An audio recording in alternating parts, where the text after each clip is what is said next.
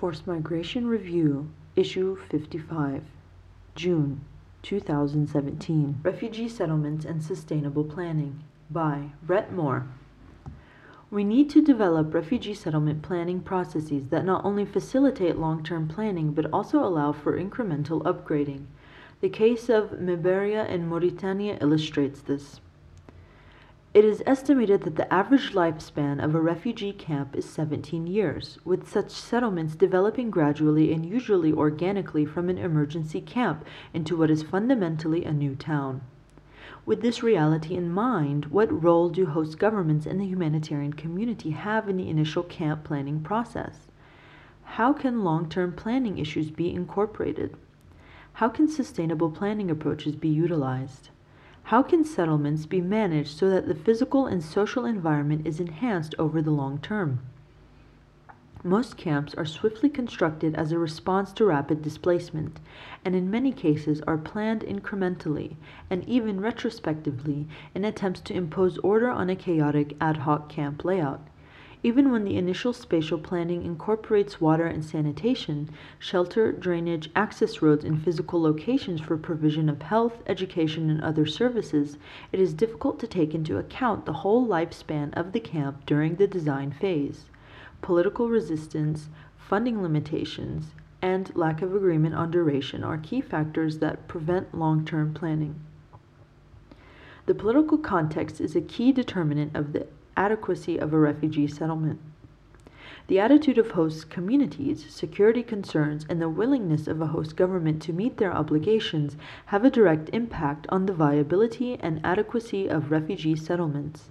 In many cases, the displaced population is relegated to the poorest land, far from host communities, isolated from services and possessing few natural resources. This limits the reality of integration with existing services and places a longer-term burden on donors to fund settlements that have little chance of being viable without continuous programmatic support. The factors for a refugee settlement to thrive, rather than merely to exist, are rarely explicit and easily determined. Nor are they stable, but a resilient refugee community will invest in a settlement if enabling factors such as their legal status, security of tenure, and economic opportunity exist.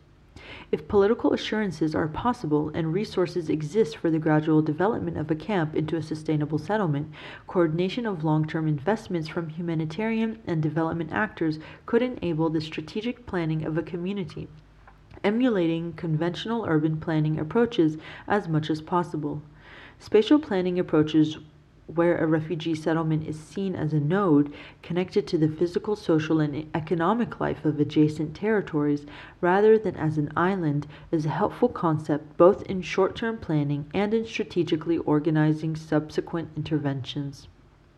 The case of Mebara in Mauritania. Around 46,000 people who have fled conflict and insecurity in northern Mali since 2012 live in Mebara camp in southeast Mauritania, with around 100 people per week still arriving. The shelter approach taken in the camp was initially to provide tents and simple shelter kits consisting of plastic sheeting and fixings. Beginning in 2015, the entire camp has been upgraded using a system of canvas and timber frame construction. This has allowed refugee families an improved shelter that can put together in ways that emulate the traditional nomadic shelter in materials and size, and which is adaptable from day to night, and able to be easily extended, modified, repaired, and rearranged as the needs of refugee families evolve. As the longer-term needs of Mebara become clearer, the potential for spatial arrangement is critical. The increasing formalization of the settlement will inevitably require some movement of shelters, roads, and infrastructure, and rethinking of the relationship of some critical elements.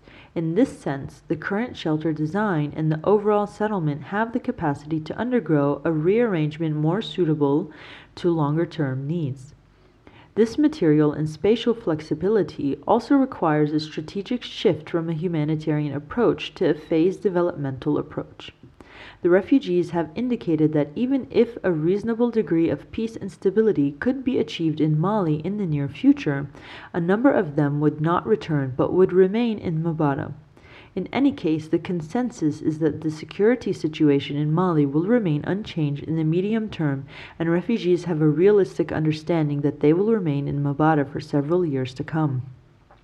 The vernacular architecture utilizes local materials to make a rectilinear mud brick construction with a flat roof and small openings, suited to the climate, that can be readily erected using local knowledge available to both refugee and host communities.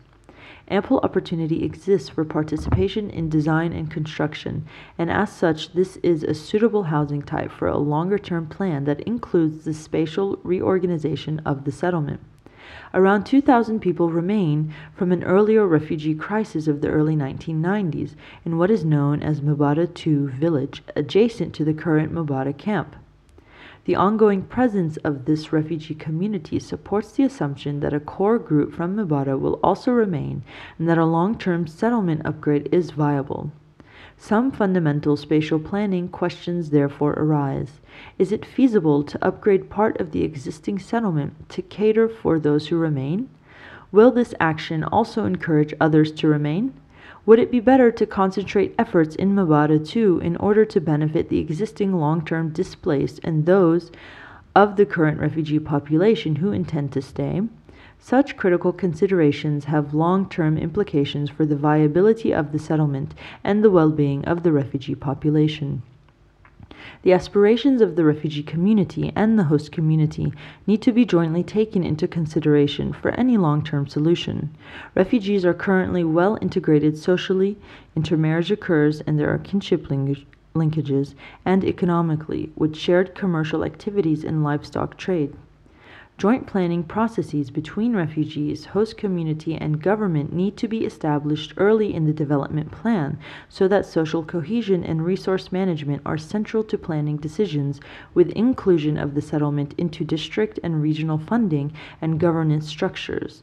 This is critical in a context where, for example, livestock numbers, vegetation management, and water resources are potential flashpoints. Effective consultation and engagement that connect policy, process, and spatial planning with the long-term needs of the settlement will need to be developed early on in order to ensure a sustainable process and outcome.